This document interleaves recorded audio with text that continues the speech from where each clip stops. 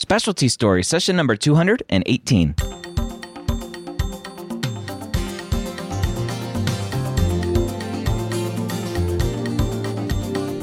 Whether you are a pre-med or a medical student, you've answered the calling to become a physician. Soon you'll have to start deciding what type of medicine you'll want to practice. This podcast will tell you the stories of specialists from every field to give you the information to make sure you make the most informed decision possible when it comes to choosing your specialty. Welcome to Specialty Stories. My name is Dr. Ryan Gray, your host here every week, where I get to have amazing conversations with physicians about their specialty. This week, I'm talking to a neurosurgeon who specializes in brain tumors.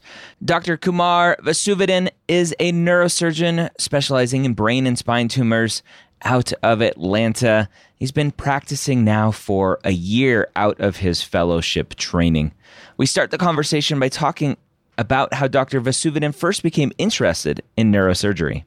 Yeah, absolutely. So I, like many folks who enter medicine, I had a, personal brush with the field that kind of inspired it. My grandmother had a brain tumor diagnosed when I was very small. It was at that point when it first dawned on me that people that dealt with the brain medically existed in any kind of way. And I thought that was very cool. I didn't really understand, at the time what was going on with her, but I knew that the brain was very fascinating. And I kind of latched onto that. And while I explored a lot of other things in the years to come, I never really left that interest behind. And then when I started learning more about the anatomy of it in medical school, just continued to fall more and more in love with it. And then once I got a chance to go to the operating room, I decided this is where I wanted to spend my time. So nice. What are some of the biggest myths or misconceptions around neurosurgery out there that you're constantly fighting, whether it's among medical students or other doctors? I would say, if you talk to other doctors, neurosurgeons tend to have a reputation that precedes ourselves, whether it's good or bad. In many places, it tends to be very high risk, high reward work. And that I think scares some people and attracts some people. But I think the biggest misconception that I see is that somehow it is beyond people's reach, or they feel like it's something that they don't even want to explore because it's somehow beyond their understanding or beyond their ability. And I think that the system of training neurosurgeons, among other surgical subspecialists, has become such that, with enough effort, enough dedication to the field, anyone with the right attitude can do this job and do it well. Mm. What traits do you think lead to someone being a good neurosurgeon? I think just what I talked about before, which would be first and foremost attention to detail and a constant need to want to improve. As with any other job in medicine, you oftentimes learn more in the first few years of a career, which is where I am right now, than during your training, and it's a constant assessment and reassessment of what you're doing well, what you're doing poorly. And, with a very technical field like neurosurgery, sometimes that means having to practice techniques or go into the lab and study more. The most successful surgeons that I admire the most are the ones who do that the most. Yeah, that's awesome. Always something more to learn and to stay in touch, especially when the data shows that most physicians practice how they were trained, however many years ago that was, which is not a good thing. As you were going through, you mentioned that you had some early exposure to a grandparent who had a brain tumor, and so that's some early exposure. As you were going through medical school, were there any specialties that were like, oh, maybe I would really enjoy that instead of neurosurgery? I think I was, in talking to other neurosurgeons, I was fairly unique in that I truly enjoyed all of my rotations and things like that we did. I kind of approached it as this was my one chance to really learn about this and and understand a field that I may not be going into. One thing that really surprised me was how much I enjoyed medicine, internal medicine. I enjoyed the complexity of it, the complex problems and decision making.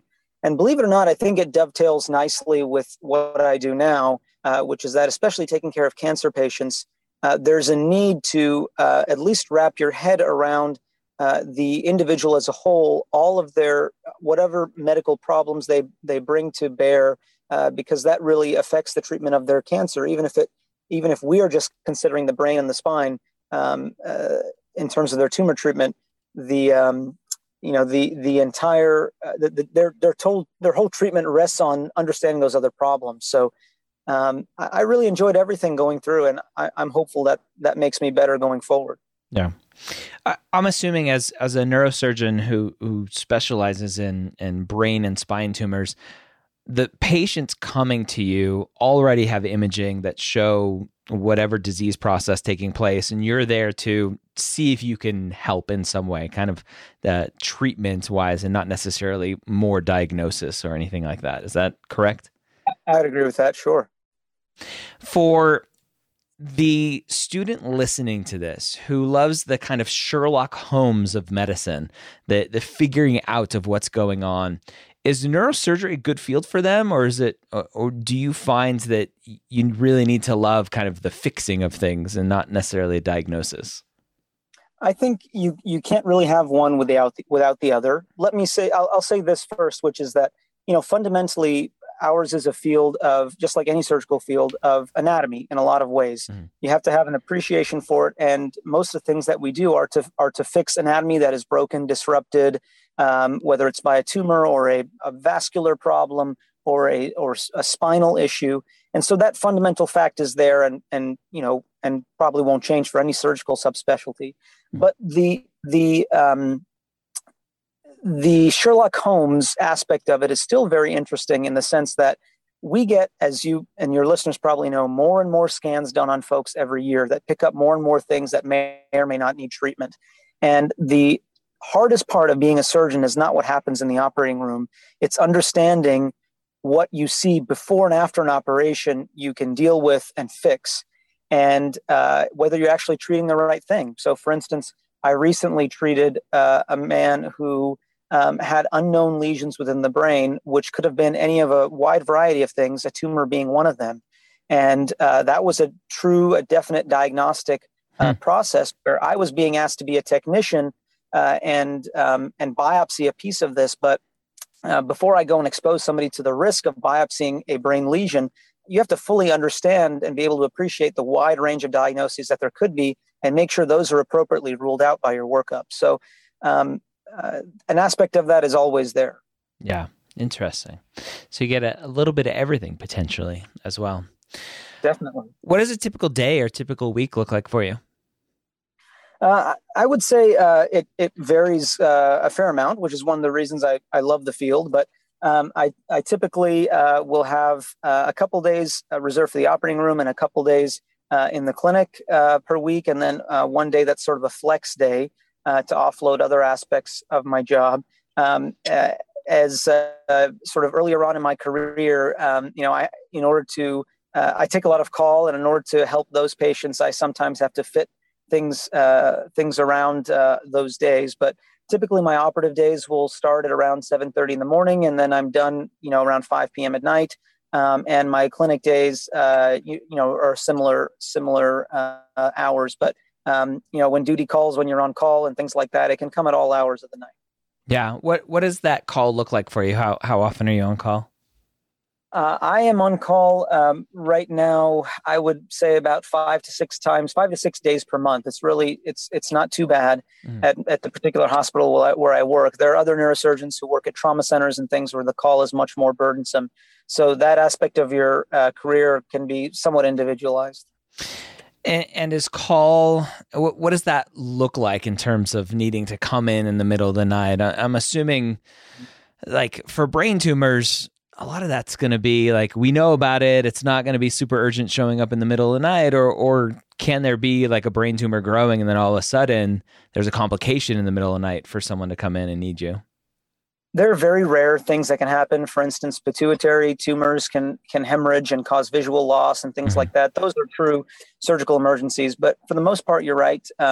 Brain tumors, can be treated urgently, but not emergently.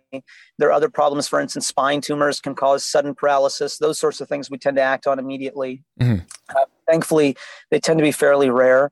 As neurosurgeons, we still, no matter what subspecialty interest you're in, you still see the common things that a lot of neurosurgeons see. So hydrocephalus, bleeds within the brain of various kinds, subarachnoid hemorrhage as a result of ruptured aneurysms, things like that always will happen. So there is not infrequent that something needs to happen in the middle of the night.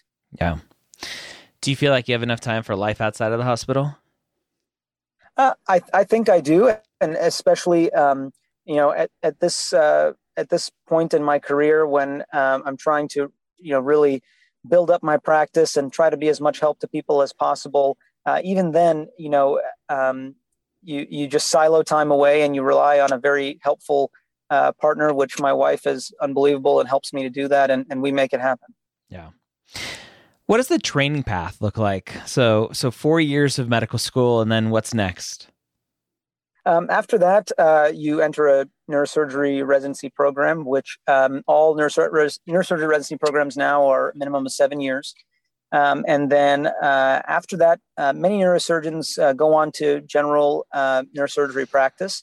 And some choose to take extra fellowship time, which can be a year or sometimes 2 years after your neurosurgery residency. A minimum of 7 years. That's a long time. It is. It is. Did that timing ever kind of dissuade you of like, that's a long time. I could just go do internal medicine, 3 years done. It absolutely did. I mean, it's you can never not pay attention to it, especially medical students who have families or significant others, partners that have their own priorities and things like that to consider. Yeah. I always thought about it as I knew I wanted to engage in specialty medicine of some kind, and kind of across the board in a lot of different fields. That takes 5, 6, 7 years to get to that point. It's interesting. I've never really asked this question or thought about it in this way, but I don't know if justification is the right word because it's accusatory, but I'll use it anyway. The justification, do you think, for a 7-year residency? Is it technical skills? Because it's not necessarily anatomy and physiology. Is it, what's the reason behind it being so long? I'll just tell you, I'll speak from my personal experience and what I thought was the most helpful about it. So, the field is so interdisciplinary and relies on knowledge of so many other things. For instance, in many places, as it was in my residency program, the first year is very foundational in that you are, of course, rotating through lots of different disciplines. Mm-hmm. And then the second year is spent purely boots on the ground, learning to take care of neurosurgical patients and do their critical care in the ICU as well. Yes, we operated through those first 2 years and learned the basics of the operating room. But a lot of time is spent really on just that foundational approach. And then one thing I will say that seems to be built into most neurosurgery programs is towards the end of the residency, a kind of transition to practice feel, where the amount of autonomy that is given to senior neurosurgery residents is quite a bit. Operative autonomy, decision-making autonomy, of course, with oversight from attending physicians. But I think the stakes tend to be very high, and I appreciate it, and I think other folks appreciate that model to handle high-stakes decision-making later on. And that takes years to develop. Yeah. From your point of view, before your point of view, neurosurgery is known to be one of the more competitive specialties out there, likely because of just there's not a lot of spots in the country. What do you think makes a student stand out in the residency process? I think things may have changed, of course, from when I went through, and no doubt are even more competitive now than they were. Um, in my experience, board scores and grades and things like that, that your advisors will tell you, of course, very important and get your foot in the door. Yep. But because neurosurgery is such a small field and so interconnected, the folks who are the decision makers really rely a lot on word of mouth and personal recommendations and things like that, which I think speak a lot more to someone's ability. And so, the folks who I worked alongside with, who I really admired and I saw were appreciated, were not only very smart and did their hard work, but were very much kind of nose to the grindstone and in taking care of patients and always trying to do the right thing and push for patients to be well taken care of. And sometimes that means running up against the inefficiencies of every hospital system, and learning how to work around that and just get things done. Is an underappreciated skill that is not measured by test taking, but is definitely noticed and can be reported when application time comes. Yeah. Now, your subspecialty within the neurosurgery world is brain and spine tumors. Once you get to that level, are people kind of done with training and fellowship, or can you go on and be the glio guy and or gal and do some more training and be that kind of tumor doctor? I mean, there's honestly no end to it. And when you get down to that level, you're talking about going to visit certain individual people to look at how they do X, Y, and Z or their techniques. There are now we as neurosurgeons not only treat things operatively, but we do radiation and radiosurgery, and there are dedicated training programs for that. It's there is no end to what you can learn and should learn, but I think most people, after they do a fellowship or something, figure out a way to pick up those skills through other ways, through other means. Yeah, it's a good long journey to go down. The osteopathic student listening to this, neurosurgery is one of those that is very hard for the osteopathic student, just looking at data. What do you think they need to do to overcome any negative bias that may be out there? That's a very, very difficult question. As a non-osteopathic student, I'll say I know there are some programs that are, of course, dedicated to osteopathic students within neurosurgery. And then, the other thing that I'll say is I've seen folks either foreign medical grads or osteopathic students, or some students who, by traditional measures, may be considered less competitive, have found success in kind of finding a mentor that is well connected within the field, doing work with them and proving their abilities in other ways over a longer period of time. For some folks, it means spending summer or a year or something with those folks. It may mean doing dedicated rotations in those areas. But again, a personal recommendation from somebody well connected within the field, I think, means a lot. Yeah. It's all about who you know. Not all, but it helps. It definitely helps. Unfortunately or fortunately, depending on who you are and the connections that you do have. What do you wish for the maybe the primary care docs out there, or maybe the neurologists who may be referring patients to you? What do you wish they knew about what you're doing day in and day out as a neurosurgeon to help you and to help your patients? I think that the days of the neurosurgeon kind of standing atop everyone and just saying yes, no for surgery, I think are on their way out. Is the feeling that I get.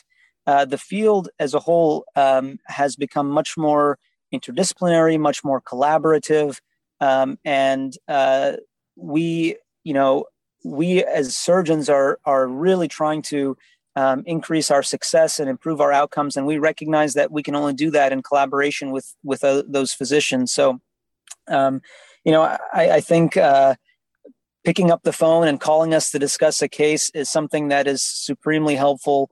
And we might have something to offer surgically that might be more minimally invasive than originally thought, or might be from a different route than originally thought. Where folks who traditionally might not be surgical candidates, for instance, for a number of reasons, all of that may be changing. So, we really I've been so lucky in my current job to work well with the neurologists, the primary care docs, the oncologists in this area. And I think the paradigm is shifting. Yeah. What do you know now that you wish you knew before going into neurosurgery? um, you know, I think as a medical student, think you understand the concept of lifelong learning. I think you don't really understand it as much as you do when you're done with training, and you understand just how much you don't know. Yeah. I look at that as a welcome challenge now. I wish medical students understood, no matter what you go into, that things are changing so rapidly that it takes a level of dedication that's the same or perhaps even more than you had as a medical student to do the best for your patients. Yeah. Yeah. Great words. What do you like the most about being a neurosurgeon? I like that. I like that patients, when they come to see us, nobody wants to see a neurosurgeon. And I always tell folks, I would love to help you, but I hope you never are my patient. And I like that in spite of that, we can really build strong relationships with patients because of that. Because, if somebody comes in the door and they're very afraid of you and afraid of the inevitable conversation that you have to have about surgery, if you can take that, turn it around and give them comfort and perform an operation that can help them solve their problem, there's nothing like building a relationship on that ground. And so I really appreciate that. Yeah. What do you like the least?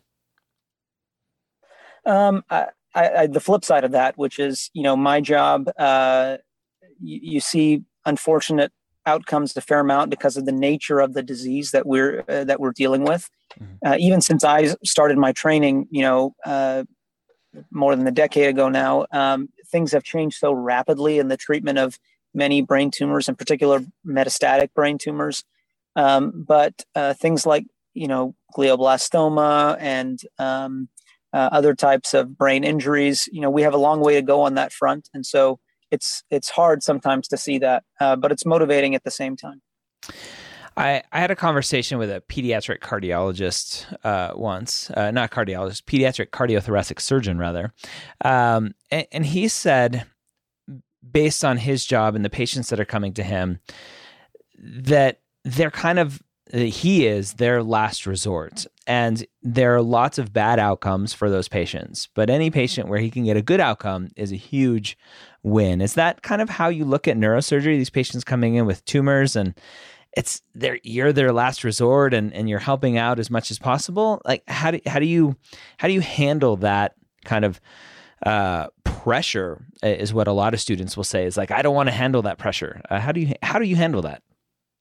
I think, I identify a lot with that. I think what I will say is that a lot of that is mitigated by building the right relationship with someone before surgery even happens.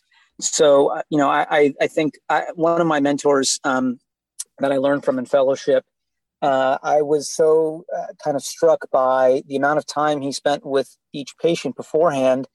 And, he would always say, this is our one chance to get this right. Because God forbid, if anything happens, you cannot build this foundation later on after surgery is done.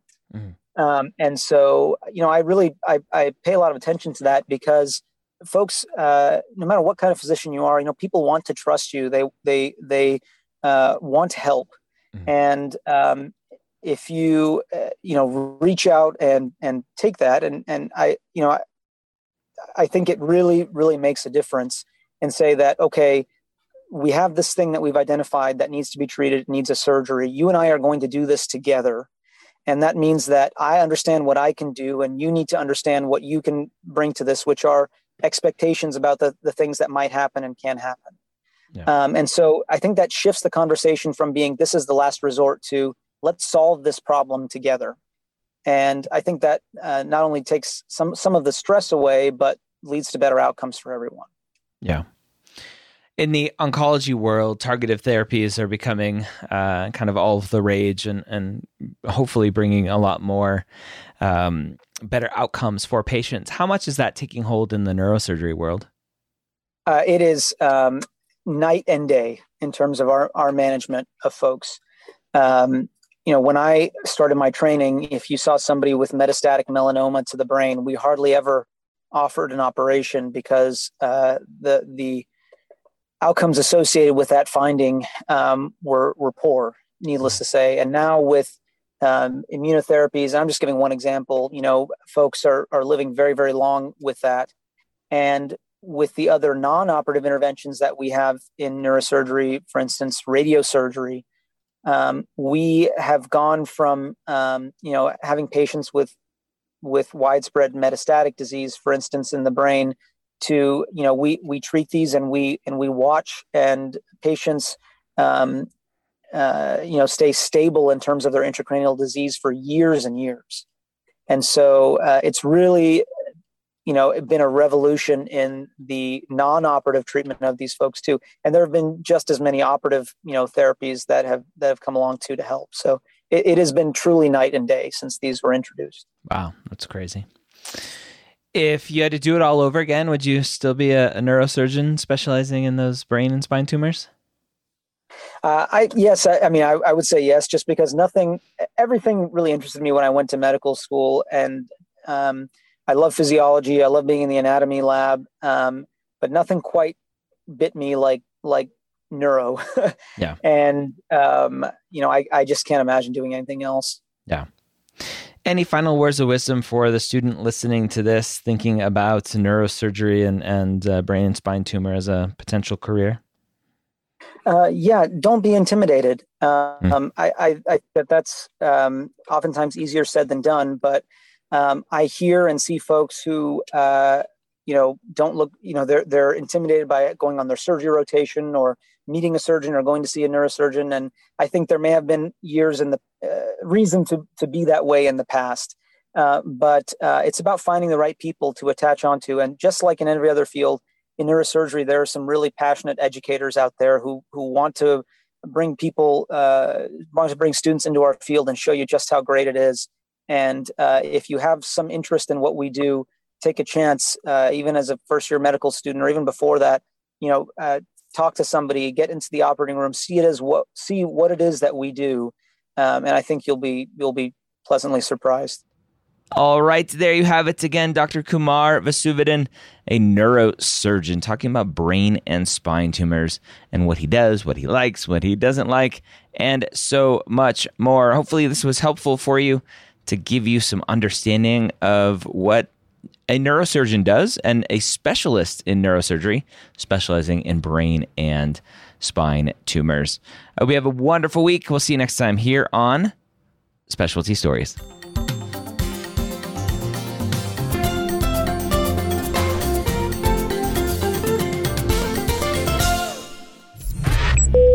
This is MedEd Media.